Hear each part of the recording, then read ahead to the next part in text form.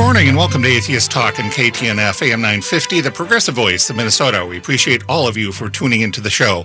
Today is Sunday, April 1st, 2018. I'm Scott Lohman. Today with me are Hertzie Hertz, David Pacheco, and Jordan Bright. Today we're going to be talking about unicorns. More on that.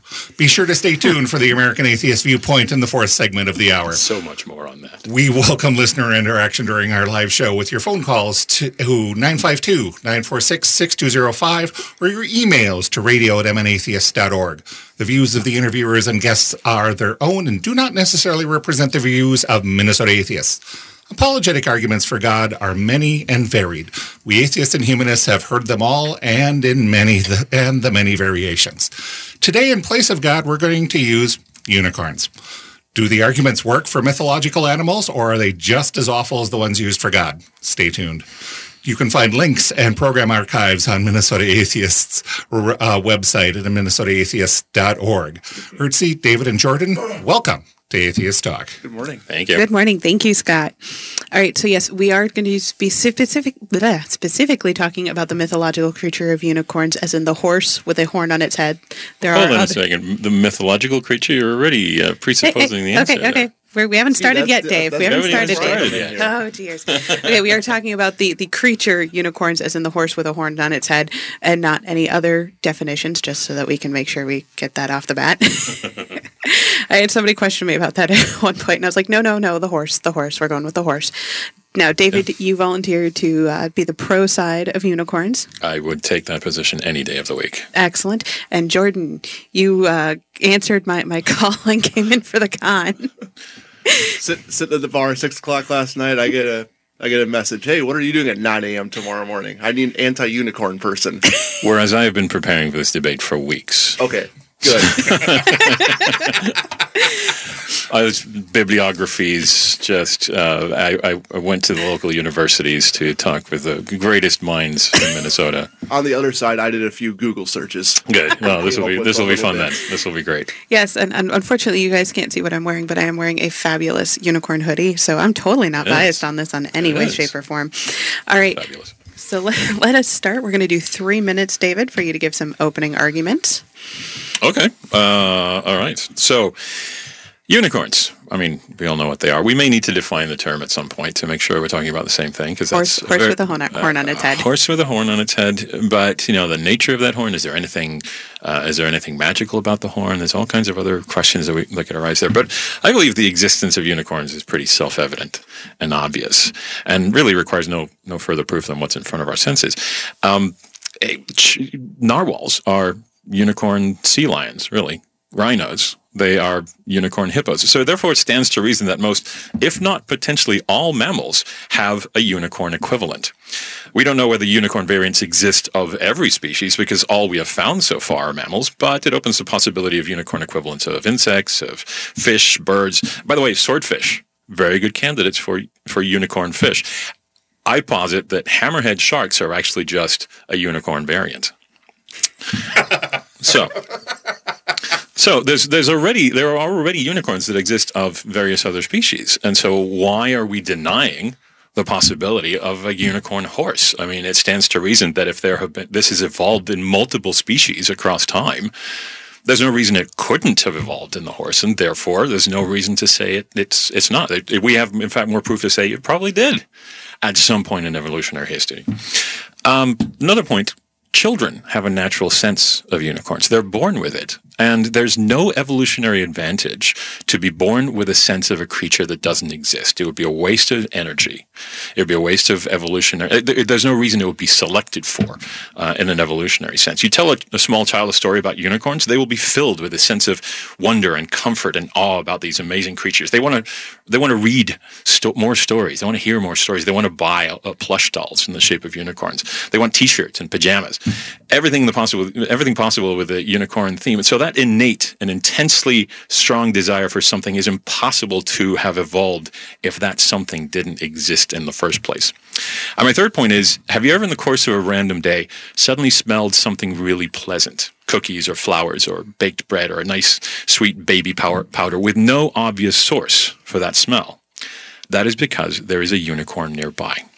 Unicorns naturally smell pleasant and remind us of pleasant smells, which actually they use as a relaxation defense against predators. If you are a human looking for something to eat, maybe some delicious unicorn meat, and instead you are overwhelmed by the smell of delicious baking bread, you will be distracted and start thinking about where you can acquire wheat and rye and whatever the heck they make pumpernickel out of. That is the only proof you need. It's the proof of our senses that unicorns are among us.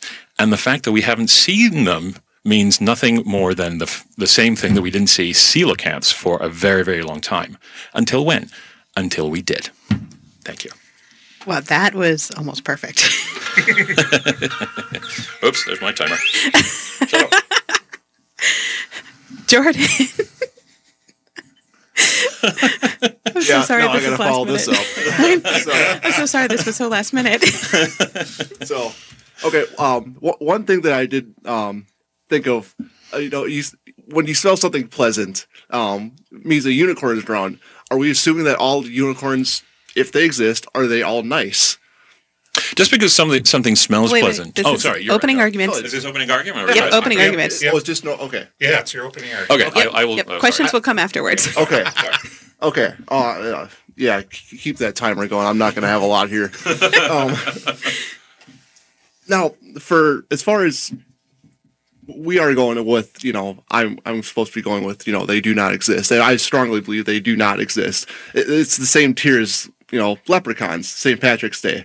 Yeah, they're nice to think about. It's like, yeah, maybe they're out there somewhere. But, I hate to throw this out there, but we haven't seen one yet. We haven't seen them yet. And, I mean, maybe if somebody has seen them before, are they just mistaken for something else? We see a lot of it. People say, how many people around the world are saying, I've seen Bigfoot. Sightings all over the country. They've seen Bigfoot. As far as unicorns go, maybe it's just a horse with maybe an ice cream cone taped to its head or something. I don't know. Something like that. But, I mean, it kind of but I do kind of agree with you. It's like the whole, with narwhals. I didn't think of that right away. It's basically a seal with a big horn on its head. But people think of unicorns as these majestic, perfect, they're just these perfectly white creatures that they have a perfectly spiral horn on their head. And it just seems like it's like the perfect animal. Of everything that I've thought of, there is no such thing as like a perfect animal or a perfect creation. So, and that's kind of what it seems like they're made out to be. They're these flawless creatures. I kind of have a hard time getting behind that. And let's say they did exist. As far as them being all magical and they're pleasant and stuff, has anybody ever seen the movie Cabin in the Woods? Yes. That unicorn spears that guy right through the stomach. That is not a nice unicorn. Although when I did see it, I was expecting it to be like a darker one. No, it's your typical white horse. It looks perfect. So it's like, okay, well, maybe, I don't know. Maybe it had I didn't see the red eyes on it. That was meant it was evil or something. But I don't know. That's my kind of my counter argument, I guess. Do you mind if I butt in for a moment? Go right ahead. Yes. Also, narwhals, I believe that is a tooth that is coming out of their head, not a horn. It's a tooth. Extended canine tooth. It's an extended, and it grows through their skull and everything. Interesting. It's very, very painful. I'm guessing. Wow. And then just remember, we haven't had any actual bones of unicorns. There we go. All right. Sorry. only because poor Jordan was brought in here like last minute. I feel really bad about this. All right. That's fine. This can be a communal conversation, Scott. If you have any input on the existence or non-existence, by all means, we'd love to hear from you too. Awesome. All right. So actually, Jordan, since you started with some of the question stuff, why don't you go ahead and start asking David some questions? Okay. What I was going to start out with was. You mentioned that like if there's a pleasant smell around, there's a unicorn. Or were you assuming that all unicorns are these pleasant creatures? Well, do we assume that all skunks are unpleasant creatures and nasty and horrible? Well, we don't. They smell horrible, or they emit a particular smell as a defensive mechanism. But, exactly. But again, that's a defensive mechanism, right? That's right. A way to repel predators. Now, it means absolutely nothing with regards to the nature of the skunk. Okay. The skunk, as depicted in popular culture, is actually quite a pleasant, romantic, for some reason, French animal. Yes. And therefore, we cannot assume that simply because there is a negative association with a smell, that the skunk is a negative creature. Nor can we assume that because there's a pleasant association with the smell of the unicorn, that the unicorn is a pleasant creature. It is entirely an evolutionary defensive mechanism. Okay, that's true. But we know that skunks, they're not, they can be both good or stinky or not, but we're saying that unicorns are, I guess has anybody... There's no moral implication to the smell. Right, but I don't think anybody's ever witnessed a unicorn's defense mechanism. Well, because they're invisible. So. I mean, you can't witness it. I mean, you can't witness it in the sense that you can't see it, but you've witnessed it in the sense that you have smelled a pleasant smell with no obvious source. Okay. And that is witnessing. I mean, witnessing doesn't necessarily mean you have to see it. You just have to perceive it through your senses in some way. But do we know that do we know that's for sure a unicorn though? Well, I'm saying it is. I'm asking you to disprove it if you say it's not. I mean, I'm making the statement that it is. Okay. Yeah, I can't say that it is or it isn't. Does a unicorn's fart smell? Well, see, that's something I was going to get into now. But it's a very good question. I see. And why don't you hold that thought? Because we're coming up on our Speaking first of break. holding things, Oh dear, oh dear, oh dear. we've lost control already. Yeah, please stay with us for the break. You're listening to Atheist Talk on AM 950, KTMS, the progressive voice of Minnesota.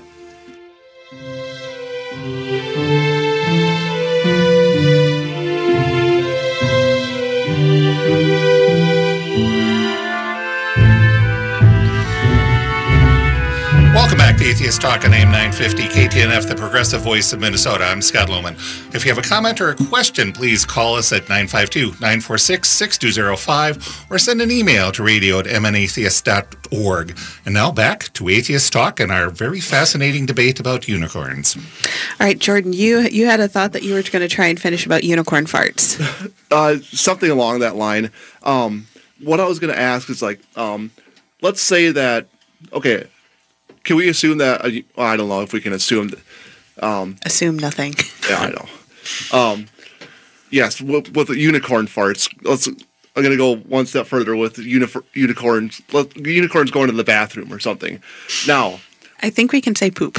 Can we? Okay. Well, Eric, can we say poop? Yes, we can refer to this. That's legit. That's okay. Okay, we have the okay. Okay. Regardless, that's okay. Are we going to start with this now? Yep. Okay.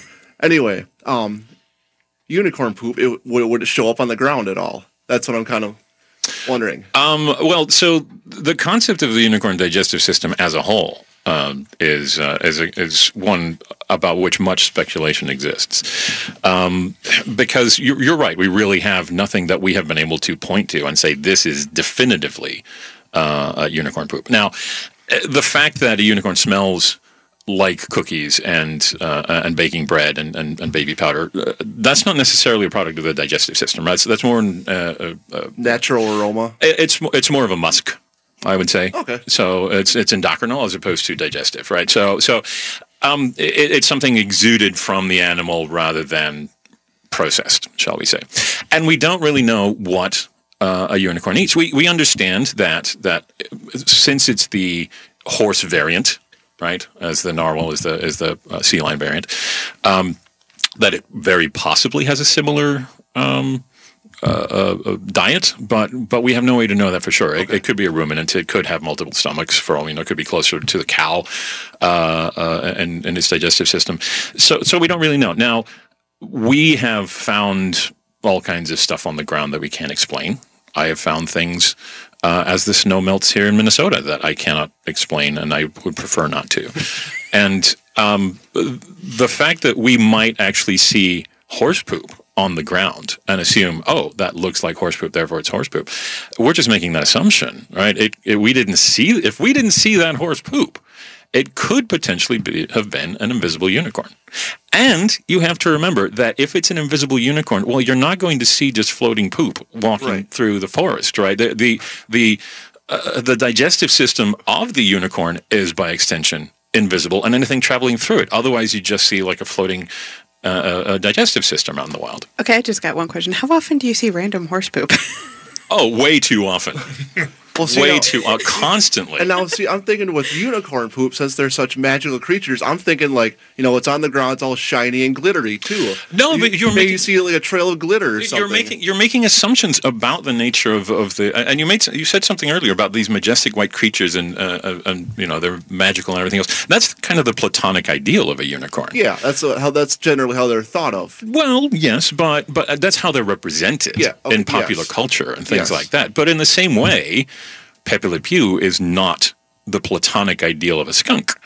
Right? The cultural representations of unicorns are not necessarily the real thing. Again, they are merely the shadows on the wall that we, with our limited powers of observation, are imbuing these creatures with. All right, I'm going to stop you guys right there. And then, Dave, do you want to ask some questions for Jordan? Yeah, actually. So, is there anything in your personal history that makes you unicorn averse? I mean, do you have some sort of traumatic event in your childhood, specifically relating to unicorn or unicorn variants? Could be to a narwhal, could be to a hammerhead shark. We have already established those as unicorn variants. Can you think of anything? Was your father killed by a narwhal? Well, exactly. My father's still alive, actually. Maybe this is why Cabin in the Woods was so traumatic for you. Yeah, because it wasn't traumatic. I just remember seeing this like that unicorn speared the guy right through his stomach. I was like, that's not a good unicorn right there. That's right. So, but and it didn't get any blood on it either, except for its horn, which I found very surprising. Anyway, no traumatic experiences, not that I can think of. that you can remember. Yeah, that I can remember. I did grow up in a rural Wisconsin, though, a large farming community, so there are cows, horses, but nothing that I can Not remember. the unicorn's natural habitat. Right. What is the unicorn's natural habitat? Upper northeast, mostly. Oh, my area. Yeah, upper northeast, some parts of eastern Canada. Oh, that. I thought you said northeast Minneapolis. No, sorry, no, northeast United States. They're urban animals. Yeah, there are some in Seattle, as well, in the outskirts, some of the suburbs of Seattle, Okay. as far as we know. I mean, it's hard to determine. It's hard to determine because we can't we can't follow their scat.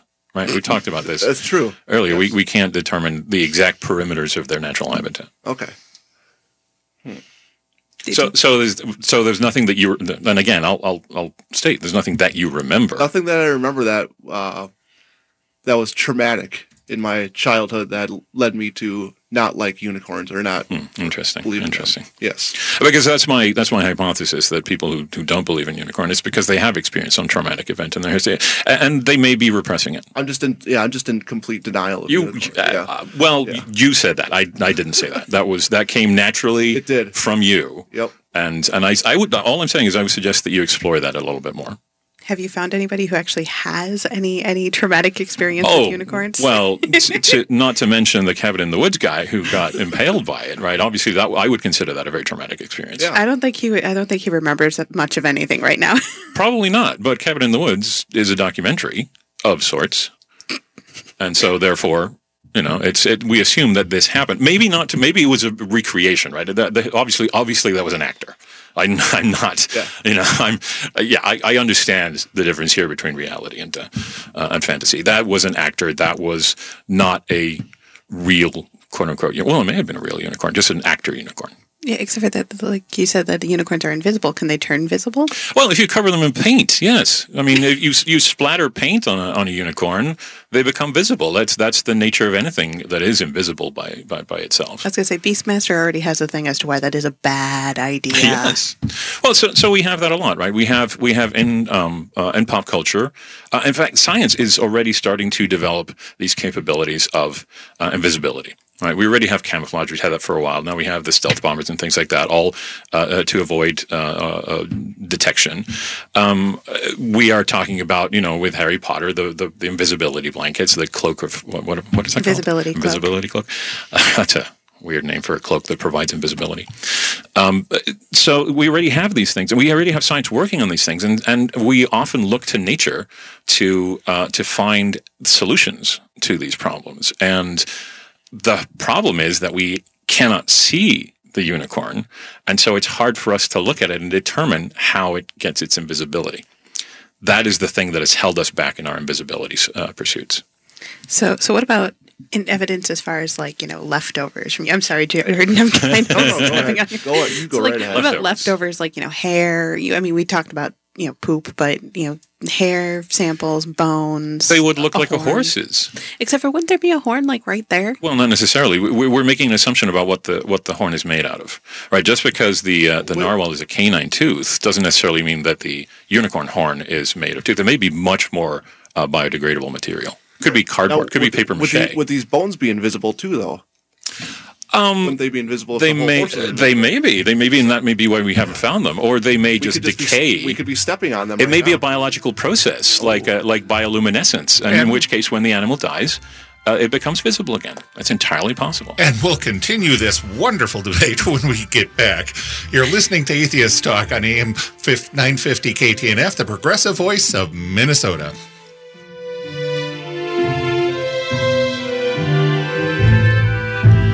Unicorns. Are you for or are you against?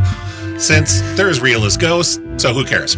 However, apologetic arguments for God are all over the place, and today we're talking about those arguments and applying them to unicorns. Are any of you guys convinced? Well, stay tuned. We got one segment left. Welcome back to Atheist Talk on AM 950 KTNF, the progressive voice of Minnesota. If you have a question or a comment, please call us at 952-946-6205 or email at radio@mnatheists.org. I'm Scott Lohman. Atheist Talks is produced with funding from Minnesota Atheists and Cucumbers Restaurant. Join us this morning at Cucumbers for breakfast afterwards or brunch. If you'd like to advertise on this program, please contact us at radio@mnatheists.org. This radio program is put together by dedicated volunteers and the generous donations of listeners. If you're able to help with a donation, please consider doing so at our Radio Funds page. Minnesota Atheists is a 501c3 tax-deductible organization. We also thank Steve Shies for becoming a new Patreon supporter. Our music is composed by member Brent Michael Davids and is used with permission. Check the schedule for book clubs, discussion groups, pub crawls, movie nights, and other gatherings throughout the year, as well as sign up for meetups, listen to podcasts of previous programs, and subscribe to Atheist Weekly email. Become a member, all at minnesotaathiest.org. And now back to our final segment. We actually have a call. We do.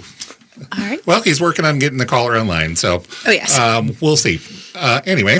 Yeah, we were talking about remains. Remains, yes. We were talking about remains. Would they show up if the unicorn were to die? Potentially. Again, I think you referred to bioluminescence as a biological marker. Okay. Oh, he's so close. Let's see. For some reason, we have Jeff from Burnsville who has an anti-unicorn comment. What?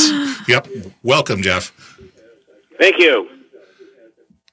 What is your comment, Jeff? I'm very curious to hear this. Well, thank you for taking my question. First of all, I want to update your natural history. A narwhal is not related to seals. Okay. And you should turn your radio down in the background. It'll help you. It'll help you listen because otherwise there's a delay. Kind of whale, a porpoise, and its horn does not grow through its skull; it goes through its lip. Anyway, I wanted to caution the anti-unicorn proponent here that you're missing the obvious question. That mythical creatures, of which this unicorn is one, are cultural. Not every culture believes in unicorns. Here and there we have cultures that believe in unicorns, but other cultures believe in different mythical creatures.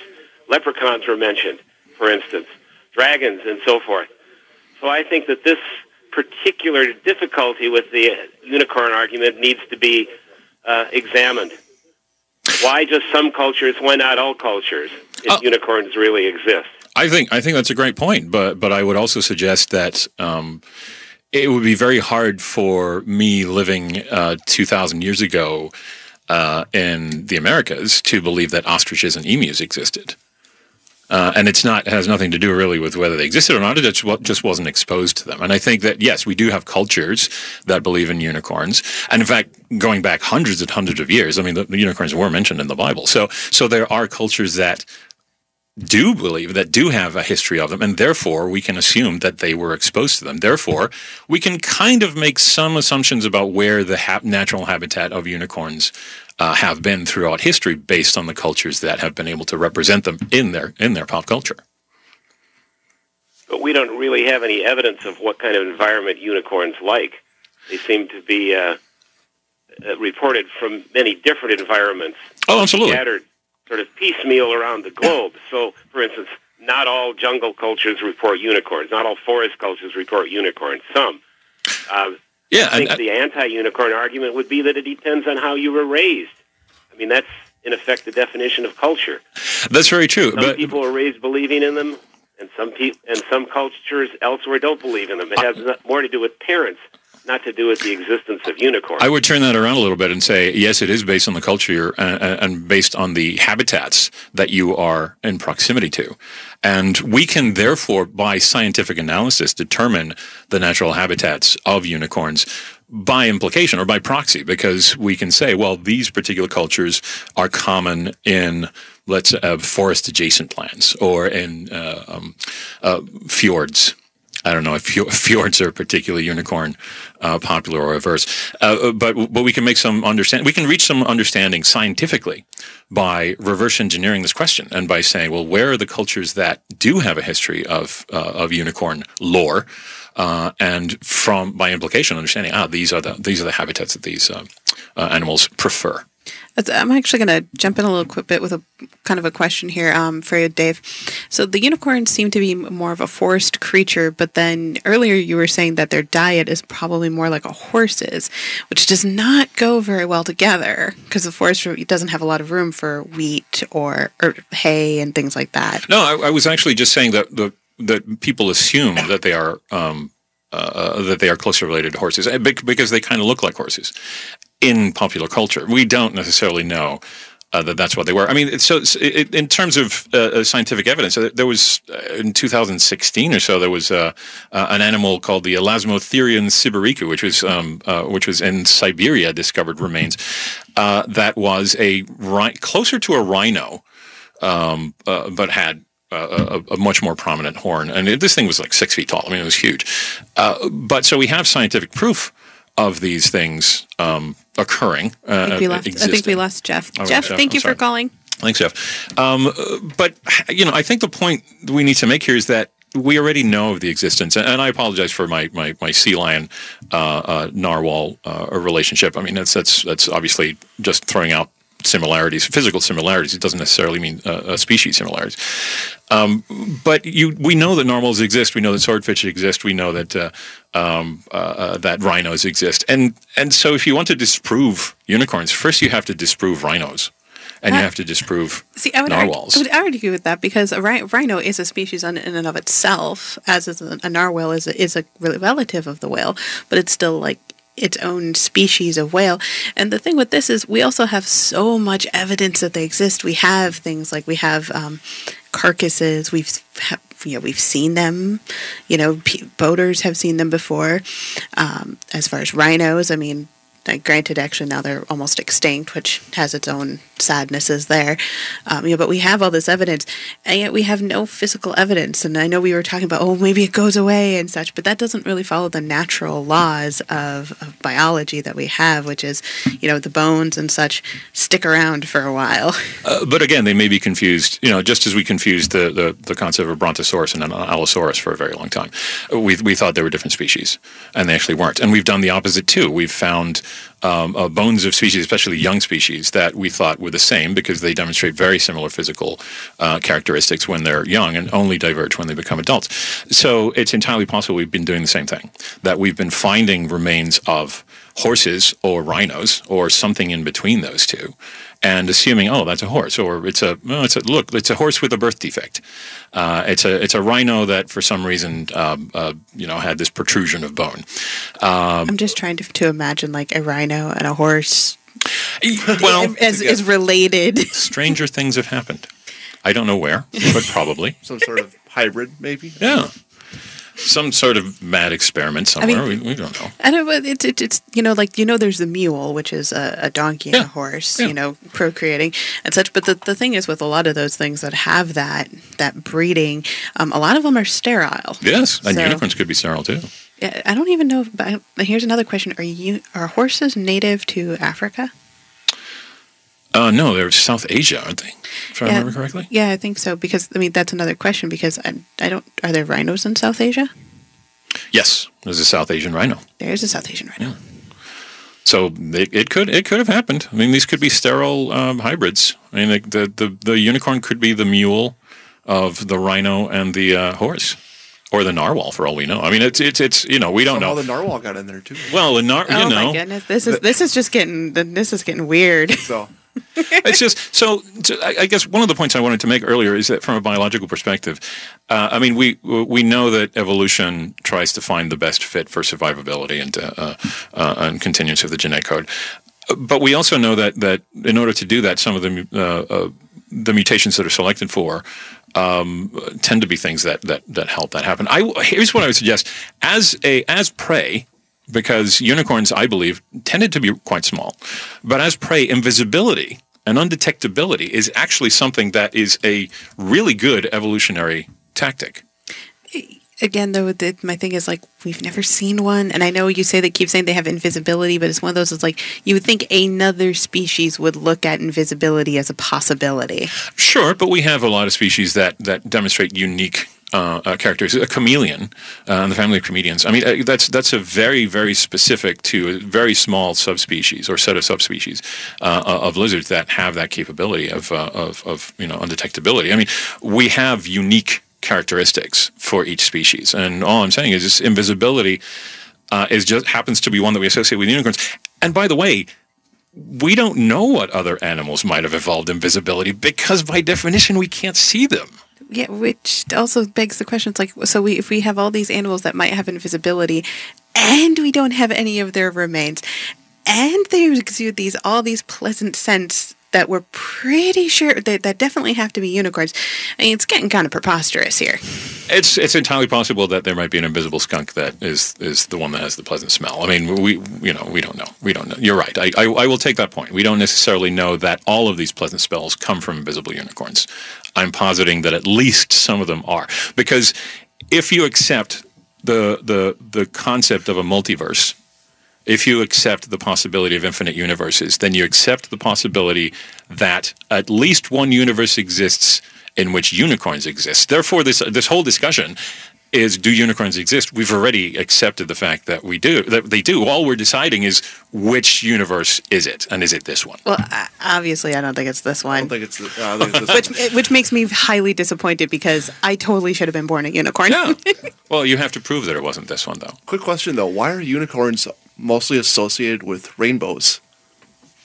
Probably because of the smell. Okay. Probably because of the smell. It's just the whole pleasant aroma. They want to get off like a pleasant sight also. Yeah. We associate it with pleasant senses. I mean, it could be maybe someday your fingers feel like they've been touching felt, and there's no felt to be seen. That might be, you might have touched a unicorn. Interesting. So there we go. Those are apologetic arguments for you for unicorns. And as you can see, we had a lot of fun with that, and we did traps on lots of arguments that are used by actual apologists, even though they were refined for unicorns. And I didn't even bring up the ontological argument in favor of unicorns, which I said I was going to. Yep, and we all snickered at that because that was just too much fun. And it's just as applicable to unicorns as it is to God, by the way, so it's the same thing. So, well, maybe we'll just have to do this again. We'll do this again, absolutely. We can find another mythological. We'll have a whole hour to ontological discussions of unicorns. And Jordan, I will make sure that if you do this, that you will have much more time to I need a little bit more prep time than 12 hours. Have a lot of fun. Well, Hertzie, Jordan, and David, thank you very much. Thank you. I want to thank you all for tuning into Atheist Talk. This show depends on your generous support of our members, sponsors, and donors. Join us again next Sunday. Please consider supporting the show through the donation link at matheist.org. The podcast for the show will be in the radio page later today. Stay tuned for American Atheist Viewpoint. This has been Atheist Talk on AM 950 KTNF, the progressive voice of Minnesota.